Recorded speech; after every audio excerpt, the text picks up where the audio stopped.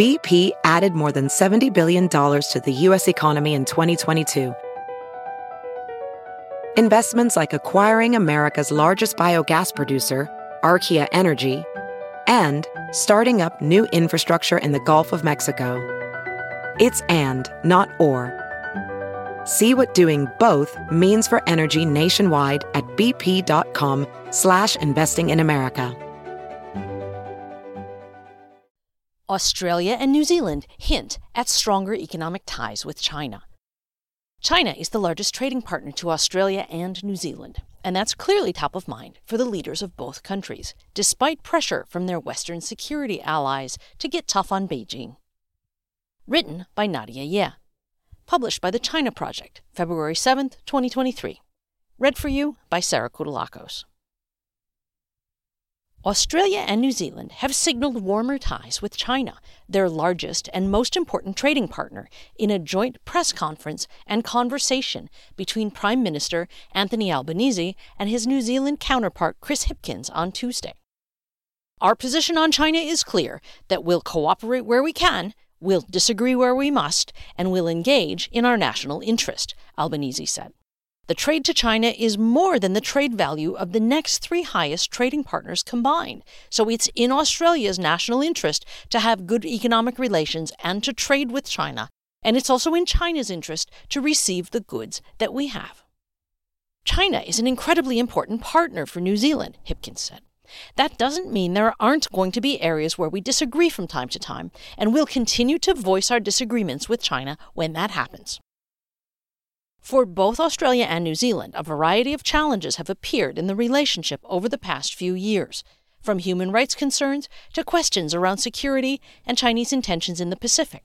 Jason Young, director of the New Zealand Contemporary China Research Center, told the China Project. These are intensified by strategic competition between China and the United States. This makes diplomacy and face-to-face meetings with Chinese officials even more important as a vehicle to facilitate cooperation where possible and to raise concerns and try to resolve issues where required. The end of a 3-year trade spat with Australia. The meeting comes one day after China said it was willing to restart trade talks with Australia to get economic ties back on track, after the country's commerce ministers spoke for the first time since 2019. Although the meeting did not produce a breakthrough, it did end a freeze in dialogue between the two nations and mark a step toward the stabilization of ties. In a more than 90-minute phone call, Australian Commerce Minister Don Farrell urged the restoration of unimpeded trade, while his Chinese counterpart, Wang Wentao, said that China was closely following Australia's tightened security review of Chinese companies' investment and operations in the country. The Albanese government has held firm to a steady line on China relations, emphasizing diplomatic tone and conduct and cleaving to consistency, clarity, and calmness in rhetoric. Elena Collinson, head of analysis at the Australia-China Relations Institute, University of Technology, Sydney, told the China Project. But while Labor has elevated diplomacy in its foreign policy, there has been no substantive change in the policy settings established by its predecessor. It also remains realistic about the limits of improvement in the short to medium term. Australian ministers have emphasized the stabilization of the relationship, differing from the use of reset by Chinese officials, she added. Ties between China and Australia have been on the outs since 2018, when Canberra banned Chinese telecom giant Huawei from building its 5G network in the country. Things deteriorated further in 2020 when then Prime Minister Scott Morrison angered Beijing over his calls for an investigation into the origins of COVID in Wuhan. In retaliation, Beijing rolled out tariffs or unofficial bans on a wide range of Australian exports, including highly lucrative goods like wine, barley, lobsters, and coal. Both countries have launched separate disputes at the World Trade Organization, WTO, though China has continued to insist that its trade restrictions are in line with international rules. China remained Australia's largest trading partner, however, with two-way trade growing 6.3% between 2020 and 2021 to 260 billion Australian dollars, $185 billion US. Meanwhile, Beijing relaxed some unofficial trade restrictions on key Australian imports like coal last month, and reports have suggested that lobsters may be next. Defense Minister Richard Marles said in November 2022 that the idea that Australia has to choose between diplomacy and defense, or as some critics would have it, between cooperation and confrontation, is a furphy, Collinson told the China Project, using Australian slang for an improbable or false story. The new government has been successful in walking this line so far, but this delicate balancing act will likely prove even trickier to navigate in 2023 as existing issues sharpen and emergent issues present themselves.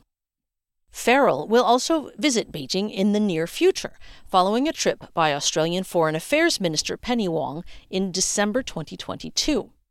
President Xi Jinping and Australian Prime Minister Anthony Albanese also met at the G20 summit in November 2022, the first face-to-face meeting between two heads of state in 6 years. Cautious New Zealand. New Zealand, on the other hand, has long taken a more conciliatory approach to China.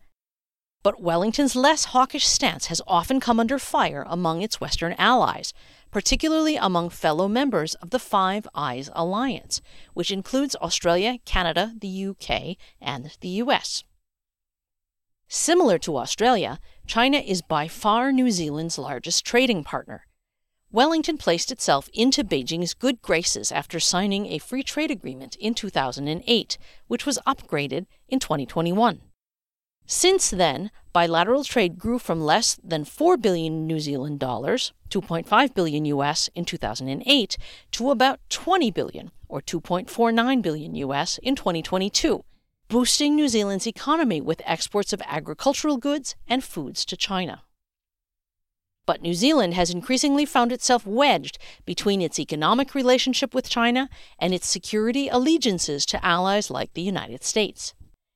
It has refused to join AUKUS, the security pact involving Australia, UK, and US, over its long-standing nuclear-free policy.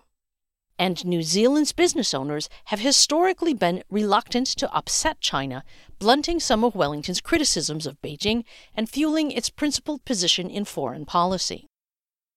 Earlier in January, Hipkins said that China was incredibly important economically, and that a trip to the country was high on his priority list, signaling a change in policy from his predecessor, Jacinda Ardern, after she announced she would step down. Ardern was by no means a hawk, but in the last 2 years she adopted a slightly more assertive posture than any of her predecessors over the past 2 decades.